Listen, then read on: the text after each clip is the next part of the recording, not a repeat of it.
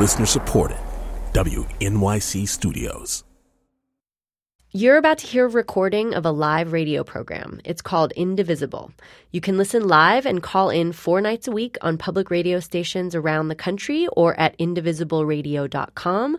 You can also join the conversation with hashtag #IndivisibleRadio or leave us a voicemail at indivisibleradio.com. Subscribe now so you don't miss a thing. Okay, here's the show.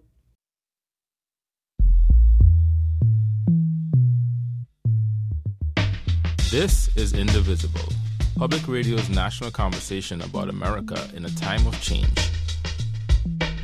I'm Carrie Miller, and I'm hosting Indivisible this evening from Minnesota Public Radio.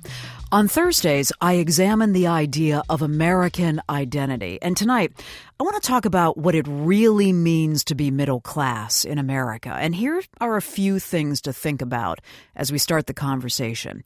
The income inequality in America is both shrinking and pushing on the middle class. Pew Research found that in our top metropolitan areas, the opposite ends of the income spectrum grew. So, more upper-income Americans, more Americans moving into upper-income levels, and more lower-income Americans. And here's something else to take note of. The gap between what upper-income families have and the rest of America is widening sharply. More detail on that in a minute. As our guests join us to talk about this, I'd like to hear from you, and maybe you'll think about it in this frame. What's the experience of being middle class in America like today? And I think it would be valuable to hear about middle class life in small towns and big cities, in the South, in the East, and the Midwest. How does being middle class mean that you live day to day? See, I think your experience with this is going to be very important to informing the conversation. So here's the phone number, 844-745-8255. You can find me on Twitter at Kerry, Kerri, MPR. Use that hashtag Indivisible Radio. Again, looking for your words and your experience on what it means to be middle class in America today, and looking for that life experience. And I want to hear from a lot of different people in a lot of different parts of the country, the East, the Midwest, the South, the North. 844-745-8255, and then on Twitter at Kerri, MPR, is in Minnesota, and then use the hashtag Indivisible Radio. Our guest tonight, Lisa Cook, is an associate professor of economics at Michigan State University, and she joins us tonight from East Lansing, Michigan. And Lisa, welcome. It's good to have you on the show. Thanks for having me.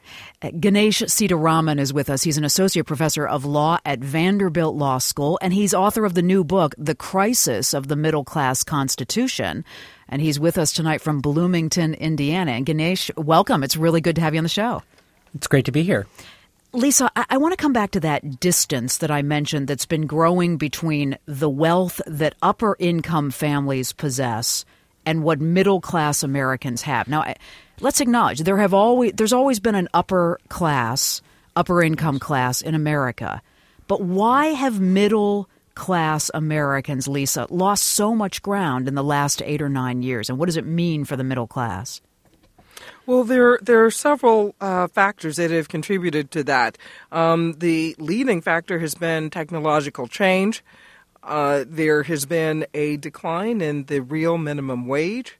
There's been a decline in unionization and, to a certain extent, international trade, rising immigration. And that's the smallest factor, actually. Just about 5% of experts say that immigration is part of the mix. So all of these factors have been at play for decades. So it's not, in that sense, it's not new. We've gotten a lot of recent focus on it, and certainly the Great Recession has focused our attention. As you probably know, the median wealth of a middle-class family fell between 2001 and 2013 to the tune of 28%. Nearly a third, more than a quarter. So this has been brought into stark relief for Americans, but they've had a sense for a long time that they have not been doing as well as they were doing before, not doing as well as their parents were doing. So while the sentiment is not new, it was brought into sharp focus during and following the Great Recession. Ganesh, we will get calls from people saying, well, what's your definition of the middle class? And can I say that economists broadly define it as between $42,000 and $125,000 for a family of three? Is that a definition you'd go with, too? Well, I think the definition of the middle class is one that's hard because it changes based on time. It changes based on context in terms of the country, the circumstances, even within our own country, depending on where you live, how much a dollar gets you can change in different places. But I think if we're going to put a dollar figure on it, something in that range is a reasonable number in the sense that many economists and studies tend to rely on a number in that range. And will you also speak to why, as noted, that we have always had Americans who outpaced other Americans on income, why the middle class feels so distant from the upper income class today? Well, I think the answer is because it is. And we can see this in the data in rising inequality over time. And you mentioned and Lisa mentioned the data from the last couple of decades. But really the change has been happening over multiple decades in the last part of the 20th century. And what we've seen really since the late 70s is an increasing share of wealth going to the richest 1% of Americans. In about 1976, the top 1% of Americans took home about 8.5% of national income. Today, that's more than 20% that they take home. So you see this real shift moving to the people at the very, very top. And I think that in reality does create a distance between the wealthiest people in this country and everybody else. And one thing I would just add to Lisa's comments as we're talking about the causes of rising inequality and the squeeze on the middle class and the shrinking middle class is public policy. Things like globalization, technology, all these other kinds of changes don't just happen in a vacuum. They happen in part and are shaped by either the presence or absence of laws, because it's through our legal system that we structure our society and our economy. And so policy changes that we've made over the last generation, I think, have really impacted the shrinking fortunes of the middle class as well. Let's take some calls. Let's go to Cole in Stamford, Connecticut. Hi, Cole. You're up first. And I really appreciate you calling. Tell me about yourself. Well, I'm 23 years old. I work in marketing and advertising, and I'm really honestly pretty convinced if the trends continue that I won't have the same kind of life that my parents had, as a middle-class citizen. What makes you believe? Did you say you will not have the kind of life that your parents had? Yes, I believe that firmly. I think that, it was funny. I remember talking to my dad about paying for college, and he asked me, how come you can't pay for college yourself the way that I did? And I showed him, the cost of college has risen so much over, our lifetimes compared to even, the minimum wage. That's a big factor. I also recall, if I correctly, that a majority of the GDP growth in this country goes to the 1% of Americans. That was something you guys had mentioned earlier. And I think the rich just keep getting richer in this country and, at the expense of everyone else. Cole, I'm really glad you mentioned your parents because, Lisa, I think I don't know what the data will tell us about this, but I think when you measure where you are economically, it's a very natural thing to say, my parents educated me and sent me out into the world. The idea is that I'll do better economically than they did. And a lot of Americans, as with Cole, do not feel that they're going to have that experience. No, that's right. I mean, I think that this is a long-standing but increasing sentiment in America. And I think that the social compact, especially since the end of World War II, was that the government and public policy, as Ganesh was saying, this would help the middle class, every succeeding generation do better than the preceding generation. And I think that there has been enough stagnation in wages, enough despair that we see for example, manifested in the opioid addiction and death crisis. that this is not coming to fruition, and the economy is not working for the middle class like it used to, especially for the middle class that was high school educated. And I think that this is the gap that exists and is growing. I'm really glad you mentioned education. We'll come back to that. But I think a lot of our listeners are talking about what it's, as with coal, what it is going to cost to educate so that you can rise into the middle class. And here's Charlie in Cambridge, Wisconsin. Hi, Charlie. Hi, good evening. Thank you for taking my call. Of course. What are you thinking about? My family is firmly middle class. We have 3 children, so we're a family of 5. We fall into that income range you recently described. And we had to make a lot of hard choices. We had to choose to have one of us be a stay-at-home parent, and both my husband and I have master's degrees. Mm-hmm. We've had to choose to be in a smaller house, drive used cars. We have very little retirement savings, and we have no savings for our kids for college. And we don't see a way out of that, which means our kids will end up with student loans, which is just going to perpetuate the problem because that's what put us in the situation that we're in. Charlie, our first caller, talked about this idea of kind of constant anxiety, even though, your paycheck says you're in the middle class. Do you feel that too? Absolutely. All it takes is one illness or one injury. And, we try and have a 3-month emergency fund, but with 3 boys, you kind of dip into that more regularly than you'd like. And so it is a constant state of anxiety. Absolutely. Really glad you called, Charlie. Thank you. Ganesh, what do you hear in that? She talked about healthcare and education and, trying to live as modestly as they can on a middle class income. I think both Cole and Charlie get at something that's happening all over the country, and that is, and for me at least, I think is just so tough for so many families.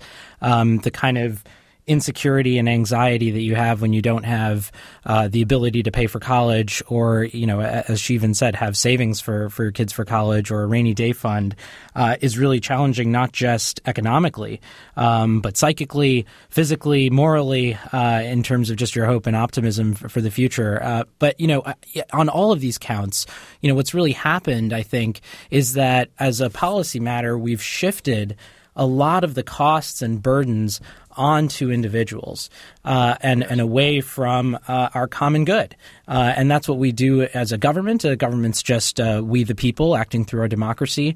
And when we talk about education, there was a time we invested heavily in land-grant colleges starting in the 19th century. After World War II, the GI Bill sent a generation to college. We had the National Defense Education Loans in the 50s to try to push people to college. And as college costs have gone up, partly what has happened is a lot of states have cut back on their spending in education instead of investing to try to keep up with that. And that just shifts the burden over to students, to borrowers, to middle-income people who are trying to use education as a way up and are hardworking. And I think we see that there. And I think we see it in a lot of these other areas as well. Stagnant wages, the challenge of saving for retirement, the rising costs of healthcare.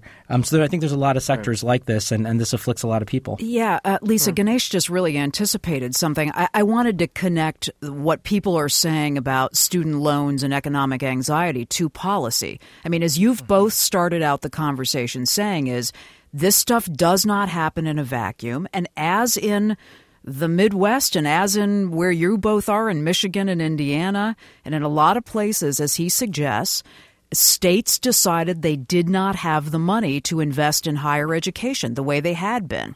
And that really meant that middle-class families were going to feel it.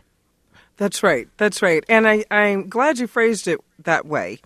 They decided that they didn't have the money. It's not that they didn't have the money. That's how they prioritized their spending. So I'm at a land-grant college. I'm at the oldest land-grant university. And certainly we have seen the mix of students change quite dramatically since the beginning of the Great Recession. Our students are going to, many of the students who would be characteristically going to Michigan State University have now sought other cheaper universities to attend or community college to attend. And these are people who were returning from places, who would have gone to places, say, in other states that were affordable at one point, but because of rising student debt, they decided to stay home. And there's a crisis that is multifaceted, and the middle class is just at the center of it. And this is just a tax. The burden, as Ganesh was saying, the burden has been shifted to these families. They have been taxed rather than the taxpayers. And this is a public good. This human capital is a public good. I mean, it's just like the public infrastructure that is declining. This is a regressive tax of the middle class. People have to get to work some way. But if their bridges are falling, their cars are having to be repaired on the spot. And if we listen to, I think her name was Charlie, who was talking about the car repairs, having not enough money set aside for, a major car repair or something like that. This could be a job killer if you couldn't get to work because of that kind of lack of public investment. Matthew says on Twitter, middle class in America today means you're one major illness away from losing it all. Boy, when we talk about policy connected to this, that's healthcare policy. Right. Mary Ruth says on Twitter, being a middle class millennial means making a decent salary, but having crippling student loan debt. Steph says it means buckets of guilt every time I eat out, even though I know that's not the real economic problem in the U.S. And then Mr. DJ says, how's the definition of middle class altered by student debt? Boy, I'm hearing a lot about student debt here on Twitter.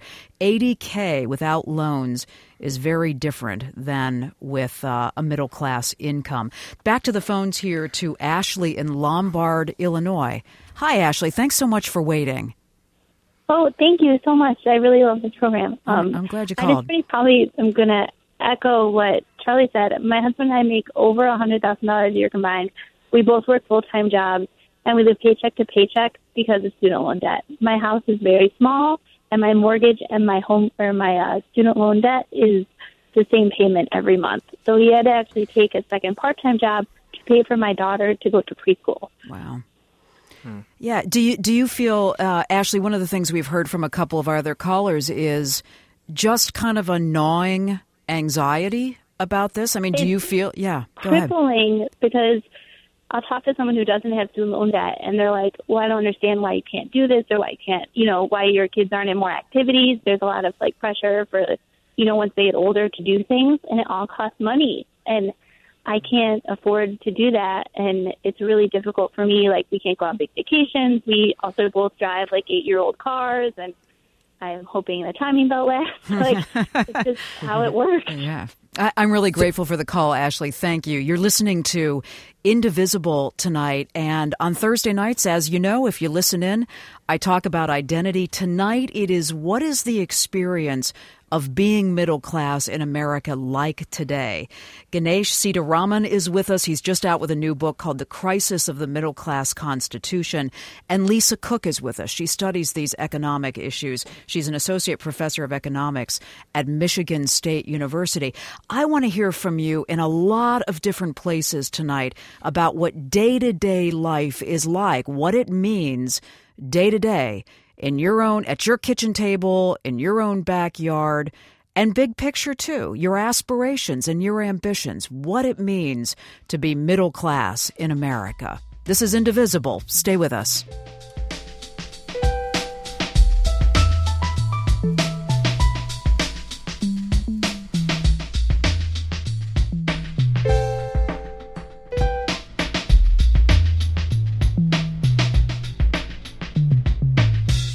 Indivisible is supported by Blue Apron, delivering gourmet recipes, pre-selected portions, and fresh ingredients to customers' doors. More at blueapron.com/indivisible.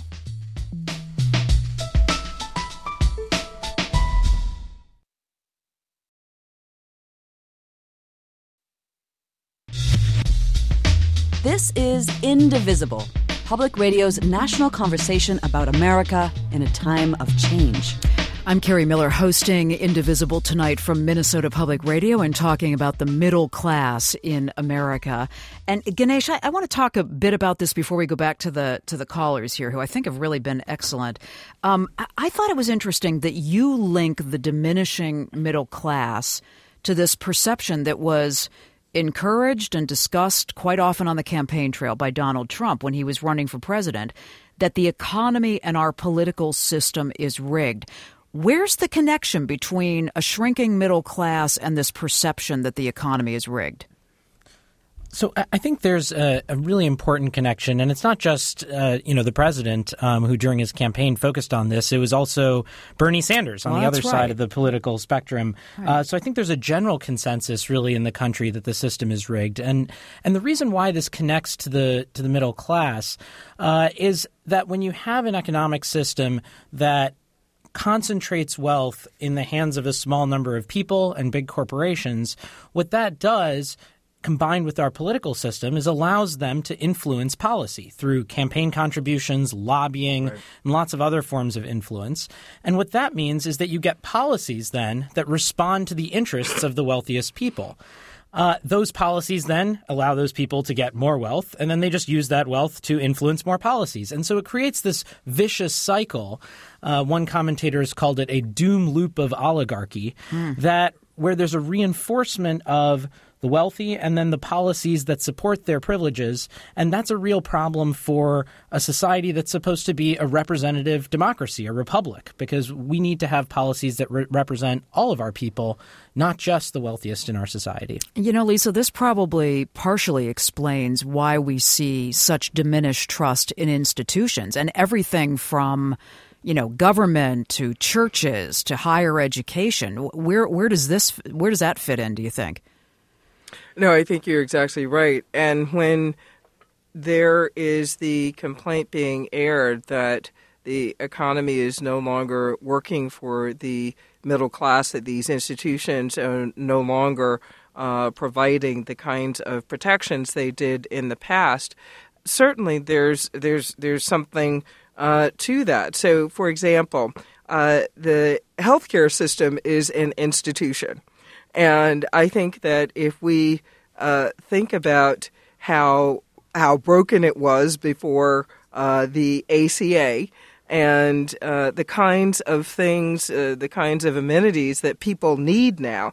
So just to be perfectly clear, let's say mental health support or addiction support. And what we see in the ACHA right now being proposed, especially for 50 to 54-year-olds, where the death crisis is at its maximum, especially for whites. This is being taken away. The protections are being taken away.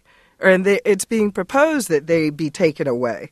So you can imagine that of course, people would be less trustful because this is the population that needs protection, and the safety net seems to be eroding for them. And it used to be companies that took care of this, that used to supply health care, used to support health care, and you used to be able to get that with a high school education. And things have dramatically changed as the burden has been shifted to individuals. So they don't have companies and firms anymore. The government isn't protecting them as they might have in the past, or filling the gap where companies have retreated. I think what you're saying about how the role of large companies, our employers, have changed is a good fit with Michael in Georgia.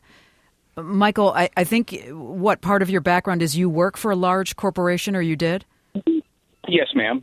I still do, and I have for 20 years.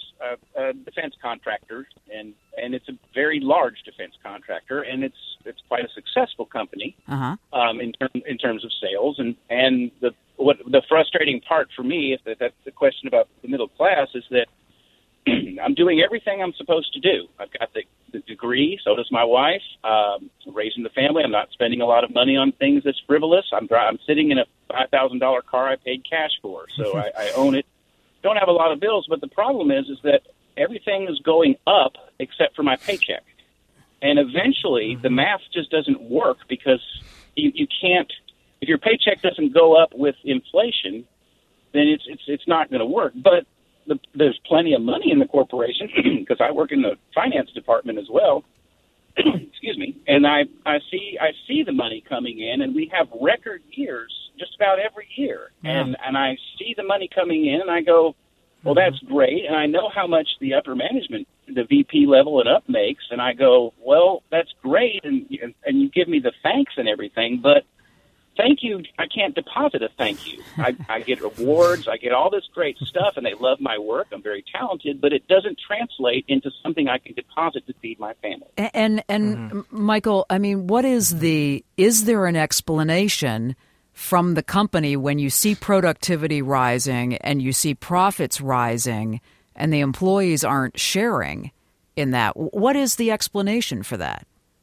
I have asked that question. I asked them, I said, what do the figures need to be in order for us to see something better than a 1% raise? And the answer I got was you'll probably never see anything more than that for the near future, as far as we can tell. And this was from a vice president. So that's what frustrates me. And I'm the black sheep in the work, I can tell you that. But I can tell you that I do study these things, thousands of pages of notes on this. And I just look at them and I think their main objective is to get people as cheaply as they possibly can, irregardless of whether the system is going to fail or not, the things that we do. Because I have a feeling the people that make these decisions, what I've seen at this corporation, is that they'll leave or move on when everything fails after they've cut everything. And I've seen that happen over and over again. It's so frustrating. I work so hard to do this, and then I don't get rewarded for it. I am really grateful to have your call, Michael. Ganesh, this is the infuriating part of wage stagnation as we've come out of this recession. And some people in this economy are seeing the rewards of it, but a lot of people aren't. Yeah, one thing that I think is really important for everyone to notice across a few of our callers, Charlie, Ashley, and Michael now, is first, people out there are trying really hard. They are doing everything right. They are saving pennies every place they can and feeling guilty when they don't save that penny. This is not a case of, profligate spenders buying, dozens of iPhones or something. These are people trying really hard, and I think that's really virtuous of all of our callers so far. But the second part I think that's really important is there are choices being made, choices by the upper management at Michael's defense contractor, choices in our government, whether it's, the education department withdrawing protections for student loans on servicers maybe it was last week. These are choices that people are making at these high levels. And I think that part of the problem and part of what we need to do is really take aim at the choices that people are making and say that they don't represent the values of the country that we want to be, the country that we've been, and the country that we want to have for our kids in the future, because that's the only way we get change. We don't have to have a system where Michael works hard and doesn't get a raise. We can do more to fix that by changing incentives at the corporate level so that people don't have the incentives to focus just on short-term profits but can invest more in the long term and try to disaggregate some of that. And I think that may help our economy as a whole, and it'll certainly help people who are working hard, doing everything right, and still can't make it work. Right. And if I can just add one thing, yeah. I thought this is really perceptive, the way Michael put it. People have a sense of fairness and whether the distribution of economic resources in the economy is fair. So with this greater inequality that we see and that he has affirmed that he's done research on, this can foster resentment and it can lead to lower worker productivity. For example, he could say at this defense contractor or other workers in the economy might say, why should I work so hard if I'm not being fairly rewarded? And I see the concentration of wealth at the top with the CEOs, and the CEO is making, hundreds or 100 times or more than I am. And that could be detrimental, poisonous to the economy. And we have the sense, everybody has a sense, that a distribution of income can be inherently unfair. And they're doing everything they can to be able to move up a ladder that they just don't see changing. As you think about what it means to live day to day as a middle-class American, wherever you are, I've said I want to hear from you. If you're living in the East, in the South, Midwest, wherever, I think your experience in different parts of the country are really informing the conversation tonight. The number, if you get a busy signal, try us back. The number is 844-745-8255, and I'm on Twitter at Kerrim, PR, as in Minnesota, and then use that hashtag Indivisible Radio. Keith says, being middle class means working insane hours to stay afloat with little free time or extra money to use on really living. To Callie in Pittsburgh. Hey, Callie, hi. Oh, no, I'm Kelly in Emerson, New Jersey. Oh, okay. Well, good to have you on the line. Tell me a little bit about yourself. I live in Bergen County, New Jersey, which is not too far from New York City. And my husband and I are both in our 50s, high school graduates, no college, blue collar, union workers. And I was making $10 an hour 25 years ago in the job that I just retired from. The same people in the same position in the same company are now getting $9.25. Wow. 30 years later. Oh, my gosh. The recession hit, and everybody, they wanted to tighten their belt because they didn't want to go bankrupt. We got that. We gave up personal days. We all gave up a free day to save the company. And then after that, when it recovered, they're screwing their workers. I'm working with people that get promoted. When I went from part-time to full-time, I went from $7 to $10 in 1987. Wow. And in 2017, these same people are going from $7.25 to $9.25. Lisa, something has to give here on this wage stagnation, doesn't it? No, it does. It does. And I think that the kind of resentment that I was mentioning before and the morale that can suffer as a result of people having this deep sense of fairness. People, all people, not just the ones we've heard call in, all people having this sense of fairness. Certainly something's got to give at some point. And people will just stop working, stop putting forth the effort, because effort is what was being rewarded in 1970. Or in 1980, we've seen productivity slow down recently, but the minimum wage has not kept up with productivity gains. So, yeah, something has got to give. And for example, if we don't increase the minimum wage, we will be subsidizing many of the low-wage workers for the near future, say through welfare, or I'm sorry, not through welfare, through food stamps, through Medicaid, and so on. So it seems better incentive-wise to raise their pay rather than to subsidize them another way, subsidize the corporations, actually. Right. Ganesh, I'm curious about what you think about something that Richard Florida, he's got a new book out. He's an urban theorist, and he's been talking about the service economy and how many Americans are in the service economy, in the middle, struggling to stay in the middle class through the service economy, and what the answer to that is. Listen to what he had to say on Morning Edition. As a country, we really spent time and money making manufacturing jobs good jobs. We increased the wages so that people who worked in factories could buy the cars and consumer durables coming off the assembly lines.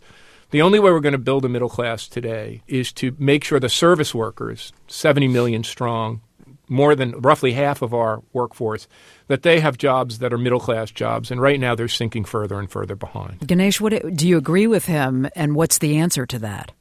I think there's a lot to that, and a lot to, an important piece of that is exactly what the caller mentioned, which is unions. When we were coming out of World War II, there was a model that a lot of historians call the Treaty of Detroit. And the idea behind the Treaty of Detroit was that car companies, in the main case it was GM, was going to get together with the unions, and they worked together to increase wages for people in the union who worked at the auto plants, and the company provided benefits as well. And this was good for everyone. The union and the workers benefited, and the company benefited by having a great number of workers who had the kind of wages that could build America's middle class. And in this period after World War II, the cooperation between labor and management and the pattern of the Treaty of Detroit spread throughout the economy, and this really helped build our middle class in that period of time. You know, what's really happened in the last 30, 40 years is we've seen the active attempts to dismantle unions and on the one side, and then on the other side, we've seen a lot of corporations that are less interested in building the middle class through their own employees and more interested in getting the kind of low levels of labor costs down. And there's competitive reasons for that. There's legal reasons. There's other reasons for that as well. But, you know, I think we really need to get back to a place where everybody sees that we're in this together and that we need to have a stake in everyone in our country succeeding. And that is actually going to be good for both business and it's going to be good for workers in the middle class, too. I want to get a call in here from Jessica in Columbus, Ohio. Hi, Jessica. Tell me a little bit about yourself and what it means to be middle class. Hi. Absolutely. I was calling because I'm listening to your show, and I'm hearing a lot of people talk about student debt. I'm 27 years old. All the people in the workplace that are my age and in my station in life, many of them are going through these same struggles about crippling student loan debt and how they can't move forward in their life with that big payment. I don't have a huge ton of student loan debt. I'm from Youngstown, Ohio. I went to the school in town, Youngstown State University. Go Penguins. And I don't have a whole ton of debt because of things like the Pell Grant. I was a first-generation college student, and at the time there was more state investment. I had Ohio College Opportunity Grants. That's been slashed in half here in Ohio. And, you know, I made it. I got a bachelor's degree. I have a decent job. And it's because of public investment. I depended on Medicaid at that time. I was uninsured.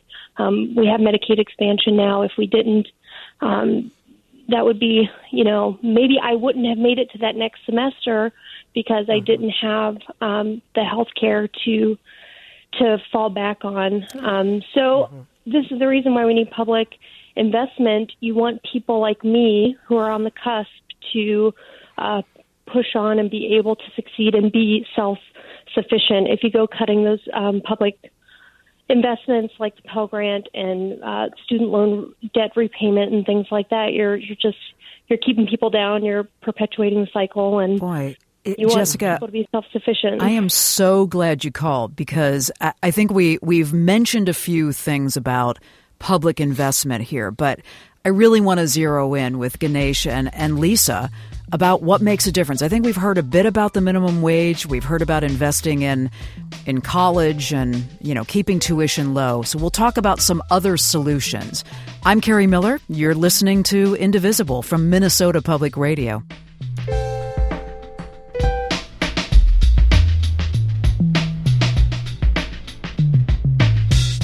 Indivisible is supported by Blue Apron, delivering gourmet recipes, pre-selected portions, and fresh ingredients to customers' doors. More at blueapron.com/indivisible.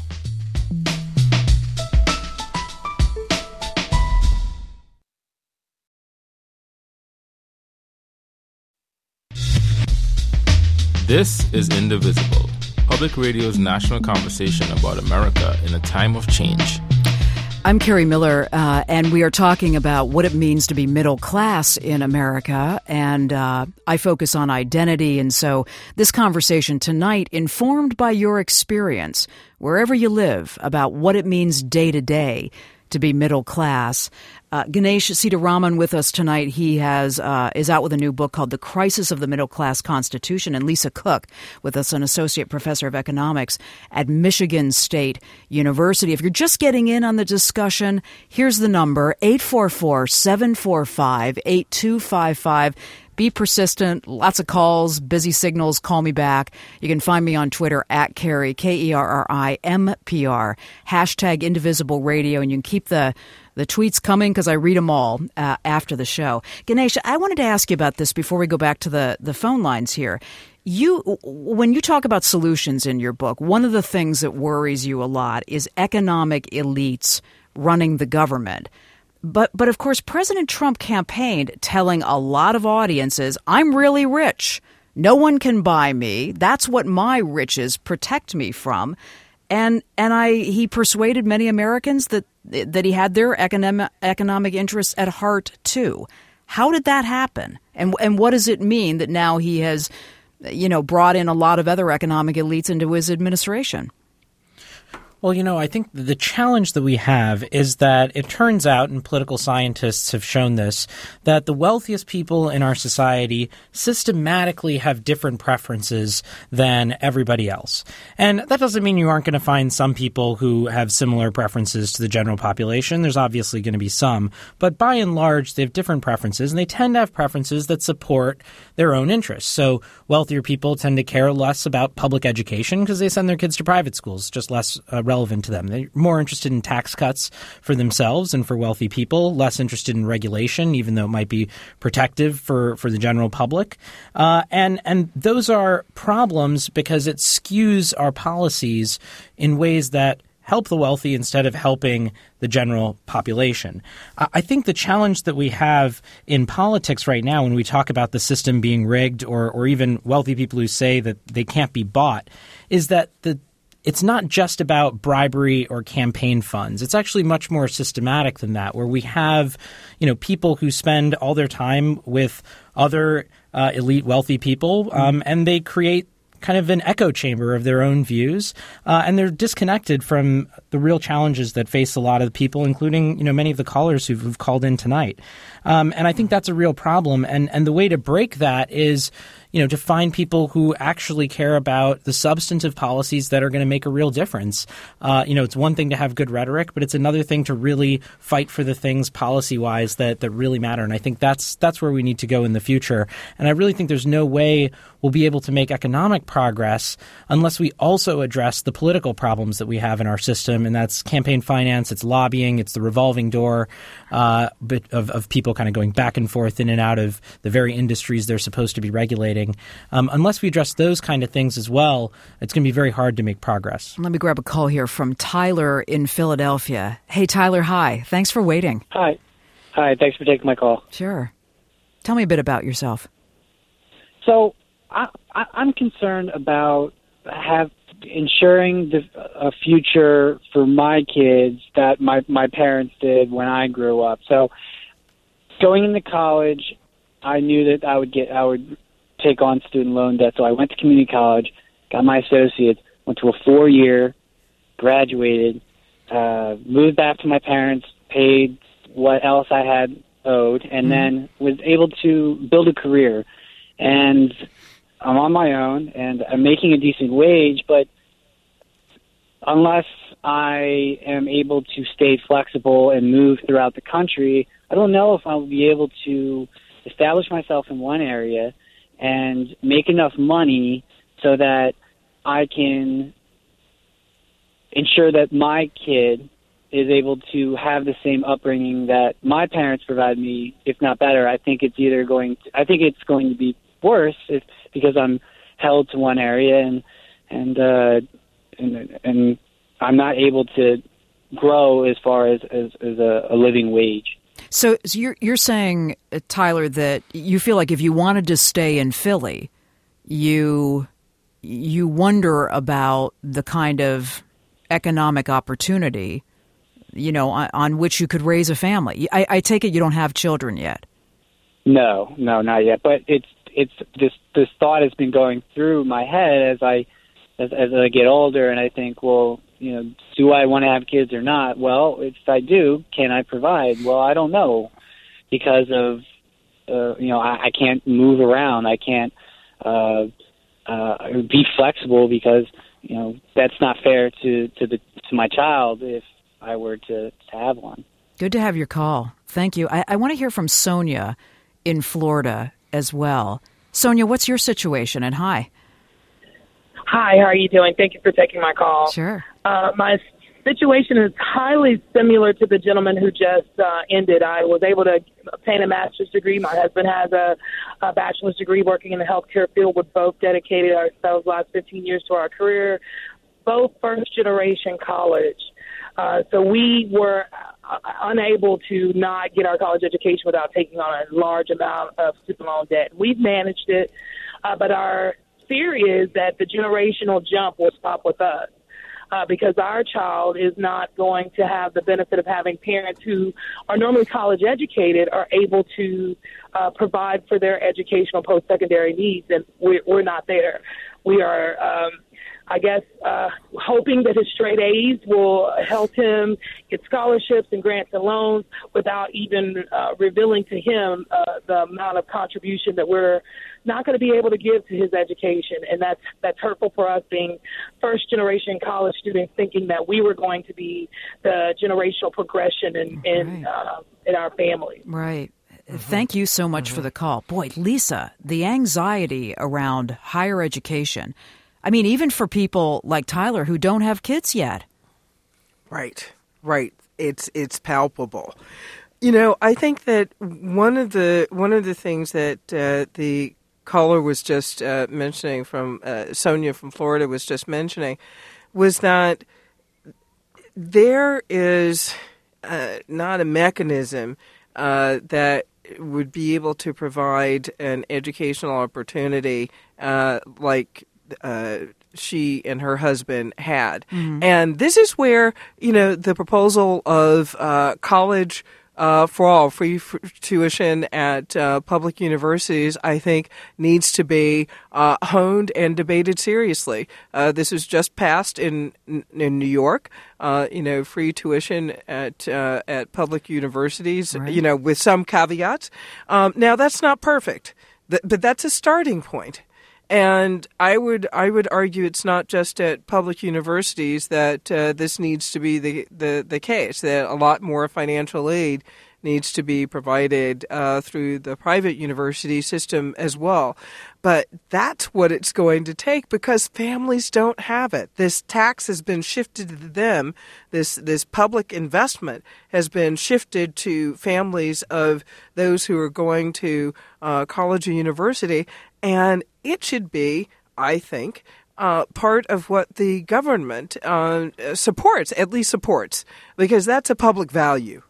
And if we were in a rich country, in an OECD country and a European country, that wouldn't be as vociferously debated as it is here.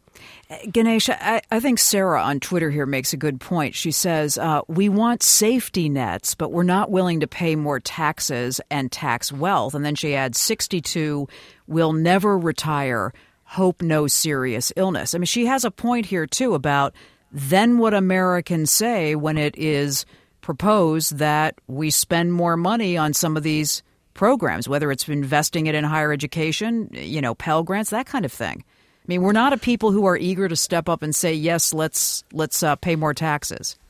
So I think we are. Really? In a very specific way. Okay.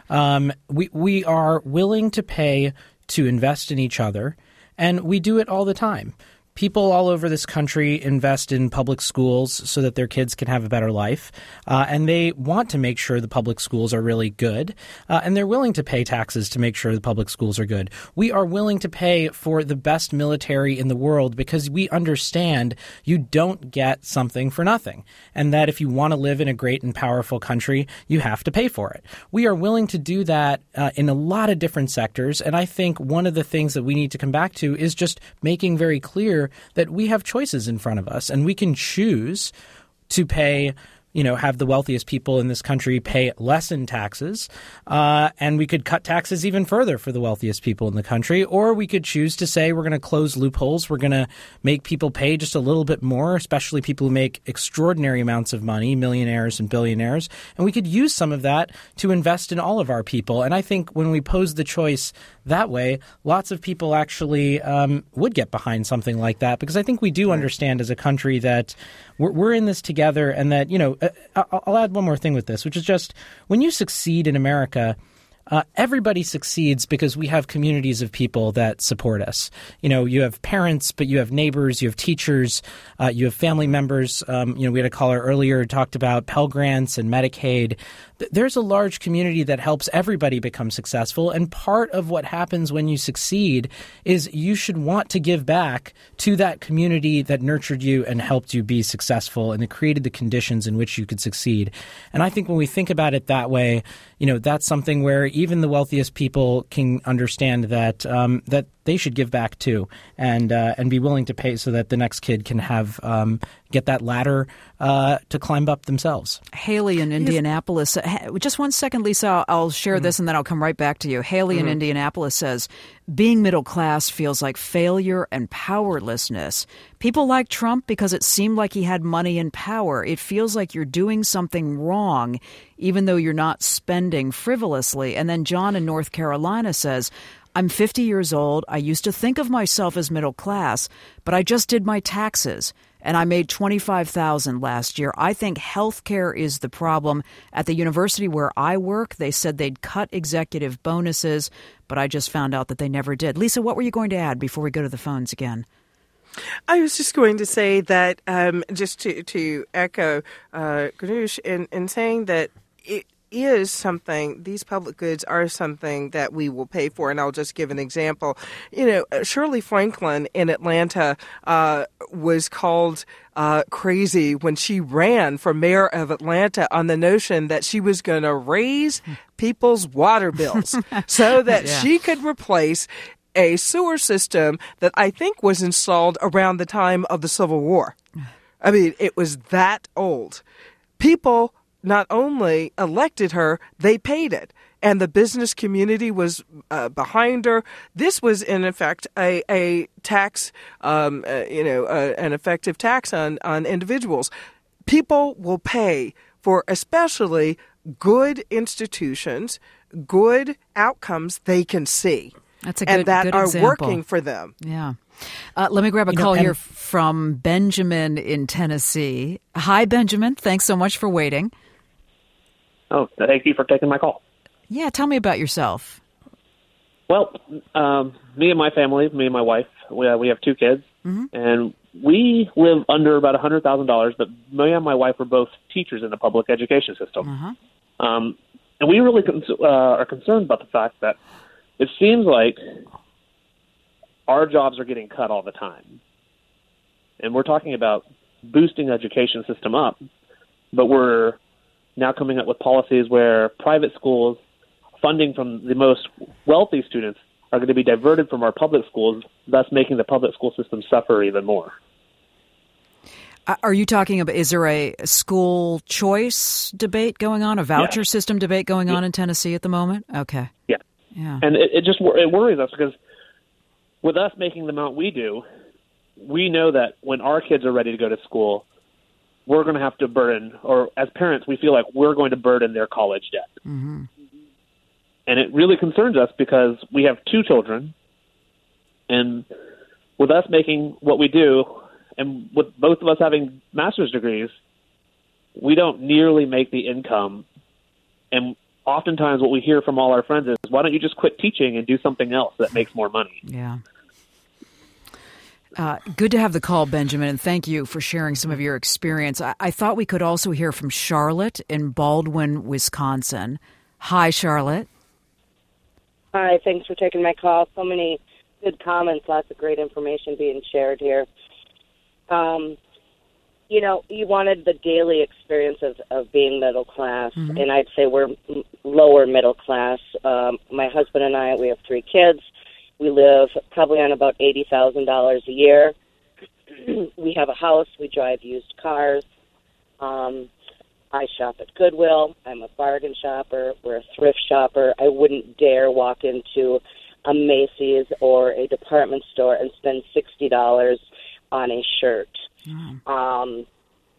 Watching the divide grow between the extremely wealthy and the middle class angers me, and I think it's a psychological effect that happens to all, because in America, in the olden days, when you worked hard, you got somewhere. And I, too, benefited at one time from our state program, food stamps, Medicaid for my kids while I was going through a divorce, and I am willing to give back. However, when you have a salary of $80,000 a year, the amount you can give back is minuscule to what is needed. When you look at the upper CEOs who are making millions and billions of dollars, my bet would be, one, they have never lived a middle class or lower middle class life, and they have absolutely no concept of balancing your checkbook before you go out for the weekend with your kids to see if everybody can get a popcorn, a drink, and a candy at the movie theater. Charlotte, thank you. Thanks so much for listening to the show and having a chance to call in. Ganesh, I have about 2 minutes, but I'd love to hear you on what our callers have just said, Ben and Charlotte. I think for a lot of the callers, thinking about how this connects to policy, Ben talking about schools and public schools, Haley feeling powerless.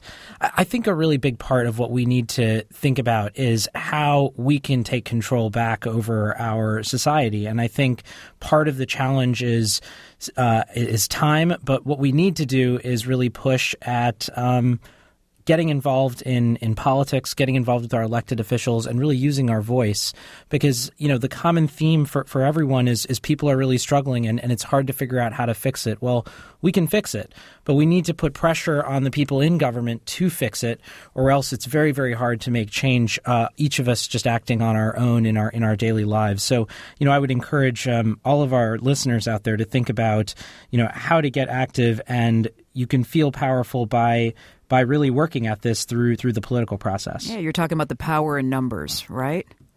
It's all about the power in numbers. It's very, very hard for people in elected office to ignore when all their constituents come to town meetings, when they get active, and, these are people who are going to vote. And we are the ones in a democracy who decide what our future is going to be, and we need to shape our own destiny. Ganesh, thank you very much. Really great to have your research and your experience in this conversation. Thank you. Thank you. It's been great to be here. Lisa, really a pleasure to talk to you again. Thank you so much for joining the discussion tonight.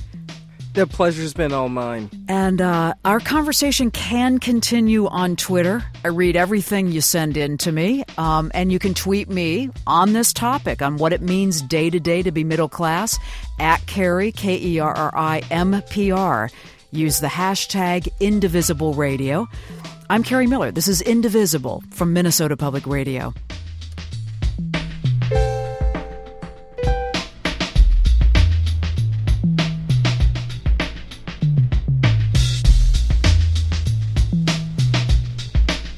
Support for Indivisible is provided in part by Emerson Collective, the Ford Foundation, and the Jacob and Valeria Langloth Foundation.